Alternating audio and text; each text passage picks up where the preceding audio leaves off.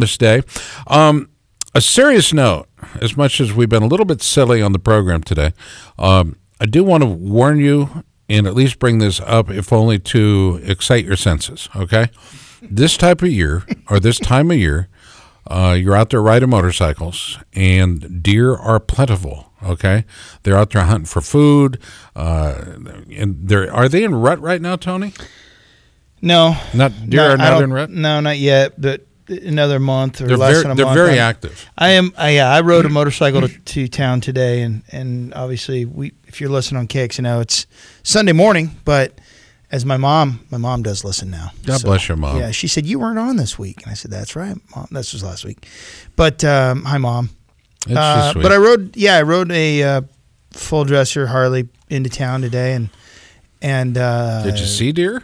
No, but it's. I think you might jinx me if you keep talking about it. Well, no, I think it's important to bring up the conversation because we need to help each other.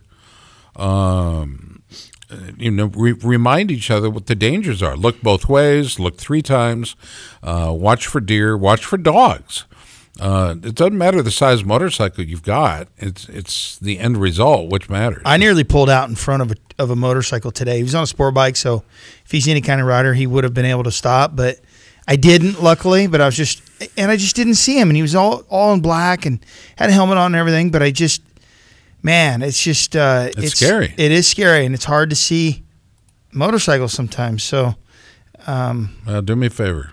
Listen to what I'm saying, and you do it too. And each and every one of you that are listening, remember, look both ways. Remember, deer are out there, and they are plentiful this time of year. Take care of yourself. 3-time Australian motocross champ Dean Ferris will miss the remainder of the 2018 Australian Supercross Championship. The CDR Yamaha Monster Energy team announced that just a couple days ago. Ferris sustained a concussion, something we all need to be concerned with. You perhaps remember the special we did on concussions and what we as an industry are doing to lessen the occurrence of concussions. But he also had severe bruising to his right lung in a crash in the opening round of the championship just last weekend. According to the team, Ferris was in the ICU for a night before being transferred to the general ward. He's released from the hospital on, would have been earlier today, and is expected now to make a full recovery. It's weird because a concussion can have some long-term effects. He doesn't recall anything about the crash, but his doctors remain confident that everything's under control and that he'll make a full recovery. And it's hard to put a time frame on a recovery about a head injury. Tony, have you ever suffered a concussion on a bad get-off on a motorcycle in dirt or street? Yeah, of course. I mean, I've had in high school, I had a bunch of them, and shortly out of high school, I had several. And there's a lot of blank spots in my memory, and I used to have problems with just not being able to focus and that kind of thing. And I don't know if it was just because I was kind of a stupid kid but now I'm kind of having the same things go on, and it's a real thing. And I do think it's because of concussions. And, I was watching, I was football, and I'm not a football guy, but, their helmets are a lot different looking. Very different. Than what they were. And they all have and you know what they kind of look like? They kind of look like a... Stormtrooper helmet? No, I was going to say it has some of the features of a motocross helmet. That's what I was going to say. So okay. I dig that because, where motorcycling and car racing have led the way, they've led the way a lot in rider and driver safety. Okay. Mm-hmm. Can we do more? You bet we can. And we need to do more in order to remain relevant and safe for our racers. Otherwise, you're going to have a bunch of broke down guys like Bob Hanna. Okay. So I'm so glad we brought Bob Hanna up, because wouldn't be a show without him. Monster Energy Pro Circuit Kawasaki squad should have ruled the roost at least in part of 2018 as the existing 250 lineup of Joey Savacci, Adam Cianciarulo, Martin Davalos, Austin Faulkner, and Garrett Marchbanks represented some serious talent, for sure. However, a very serious and dark cloud, as reported by our friends at Racer X, that serious and dark cloud seemed to hang over the team the entire season. Speed, for sure, was there, but titles of Monster Energy Supercross did not materialize. They don't come cheap. Things also got way to hand outdoors with Cianciarulo, Davalos, and Marchbanks out with injuries, and Faulkner and Savacci have multiple wins that ripped from them, in devastating fashion. Luckily, Eli Tomac was there to anchor Team Kawasaki, the 450 effort, while he came up short of the Monster Energy Supercross Championship. He also won the Lucas Oil, if you recall, the Lucas Oil Pro Motocross Championship for the second straight year. What's the magic there with Eli Tomac? Well, no, I don't think anybody's outworking Tomac for sure. I mean, he is absolutely a beast, and his dad being a bicycle champion, and they've got a good training program. I know Martin was over there. Jeremy Martin trained with him.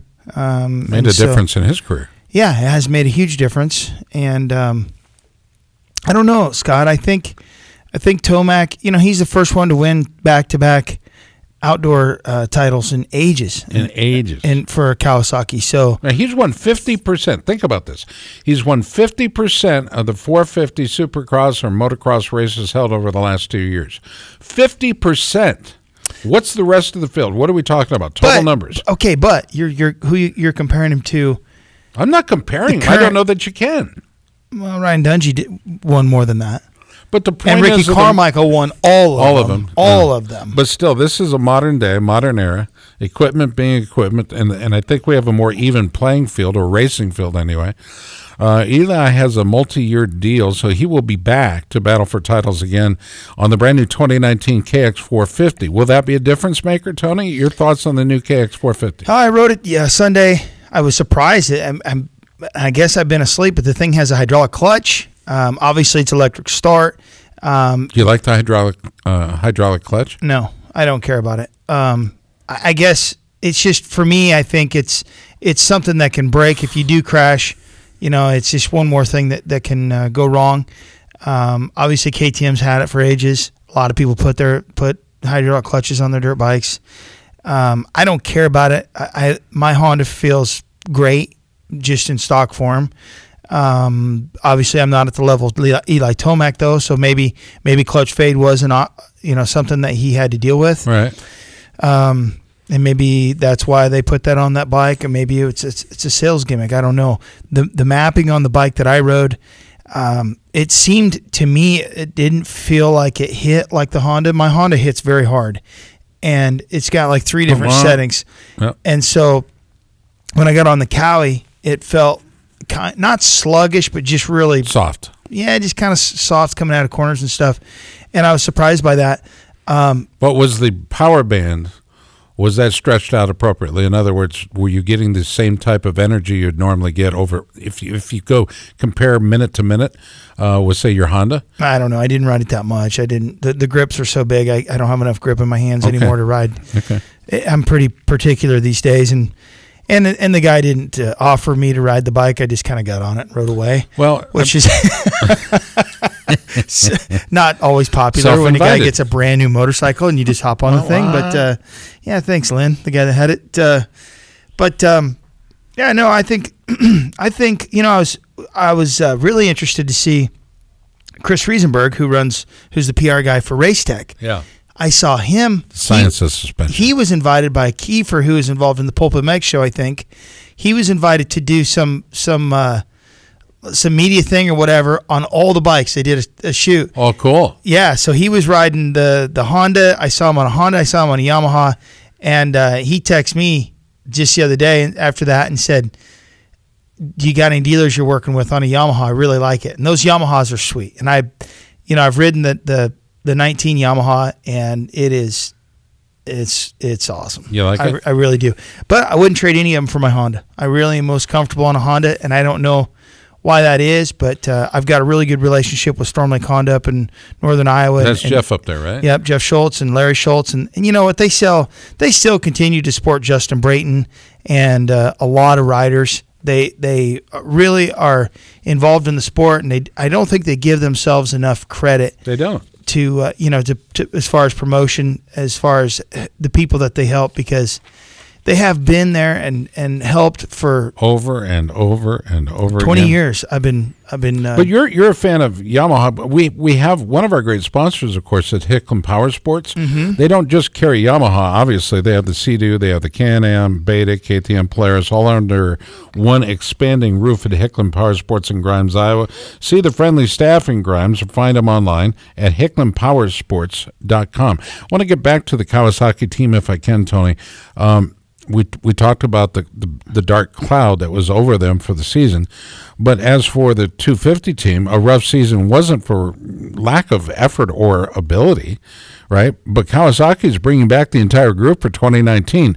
The announcement, though, that leaked out to us and others on social media is that Savachi is moving to the Monster Kawasaki 450 squad right alongside Eli Tomac. Good move for Savachi, appropriate timing. What are your thoughts? I think that is up to Joey. Obviously, super quick. Obviously he's comfortable on the 450. I think, it's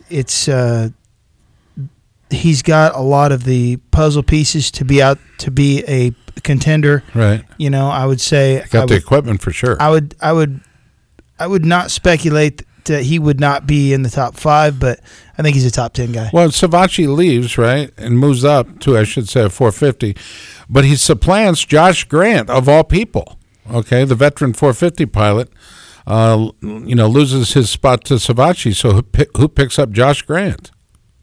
I don't know. Josh is, I don't know what Josh's plans are. I guess we could call him and ask him and maybe schedule him for an interview, and I don't want to put words in his mouth, but I don't know where he is. He's got that he's got some other stuff cooking, and I don't know if he's going to. I don't know if he's going to hang around like Nick Way did for a long time. I did see Nick Way race to J-Day. I saw something on his social media. He raced a J-Day out east, which is an off-road race that John Day owns, and he crashed. Actually, it was pretty. You could hear him go, "Oh!" It was pretty funny to hear Nick Way, because Way never crashed, it seemed like, and Tree jumped up and grabbed him. But what happened? Yeah, I don't know if Grant. I mean, he's a super guy. Everybody really likes Grant, and it's easy to like that guy. It is. He's a family man now, and Grant is kind of a story like Barsha. There was a time when he was a little cocky and hot, and a lot of people were turned off by that as fans or whatever. And I think as he's gotten older, everybody realizes he's a pretty humble guy. And speaking of Barsha, he was confident. How about Barsha? That is a story there. Nobody would touch him. Nobody wanted him. He had really ran a lot of people off. Including sponsors. That's who I'm talking about. I'm talking about teams. Nobody would touch him. And then he had to go out and fend for himself. And it really was, you can just see he is a completely different guy behind the camera. And I've heard that he's that way, in his personal life and everything. It was really a life lesson. Humbling experience. Yes. And so now he's on freaking U.S. Des Nations. I mean, he's on the MX Des Nations U.S. team. Well, and a factory Yamaha guy. Sometimes maturity sneaks up on us, and we don't even know it. And that obviously happened to him as well. Joey Savachi's promotion, by the way, makes room for Marchbanks to embark on his first full pro season. If you recall, he started as a professional at the Lucas Oil Pro Motocross Opener at Hangtown in 2018. This will be Marchbanks' first shot at Supercross as well. Cian Cirillo will return from the ACL surgery that cost him the full outdoor season. And Forkner, well, we love Austin Forkner on this show, looks to build on some improvements. He won his first Supercross race in 2018. I heard a funny story this weekend. I don't remember it, but I was it was when I didn't own the racetrack. So, I started the racetrack in like early 2000s down at Riverside Raceway in Winterset, and then sold it and then bought it back. But when I didn't own it, Forkner, his mom and dad showed up, and they were short a flagger, and they made They asked Austin Forkner's mom to go out, and so she actually went out and flagged in the backwoods while Austin was racing to help pay for entry fees and stuff. It's just kind of funny to hear that. All right, hey, want to thank each and every one of you for listening. For Tony Wink, Eddie Kuhlenkamp, Roman Ovidiv, PJ Duran, I'm Scott Casper speaking. Thanks to our contributors, Chris Bishop, Tommy Boy Halverson, our producers, Jack and Leanne De Leon. From our iHeart Studios in Des Moines, Iowa, we appreciate you listening, and we look forward to talking to you again next week as we investigate the entire world of motorcycling and the lifestyle. Have a good one, everybody.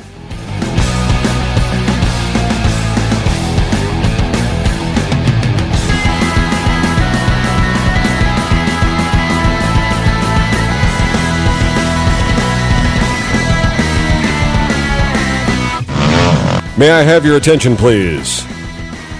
Excuse me. Are you listening to me?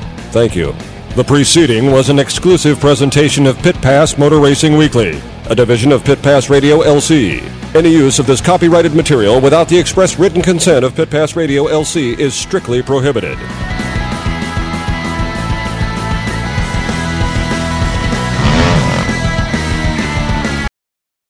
Hey there, my name is Michael Laminato, and this is Pit Pass F1, a brand new podcast that'll take you closer to the action of the world's most prestigious motorsport. From Monaco to Miami and Australia to Azerbaijan, Pit Pass F1 is on the ground and has you covered. Esteemed F1 journalists Julianne Cerasoli and Chris Medland will take you inside the sport every round. They'll keep you up to date with the latest news breaking in Formula One and the most influential views shaping the world of Grand Prix racing. Every Friday, we'll be bringing you a track guide and race preview, and Chris and Ju will be in your feed every morning from Saturday through to Monday to keep you up to date on all the day's action on and off the track. So if you want to be in the know on the latest in Formula One, subscribe wherever you get your favourite podcasts and visit us at evergreenpodcasts.com. Pit Pass F1, a brand new show for Evergreen Podcasts.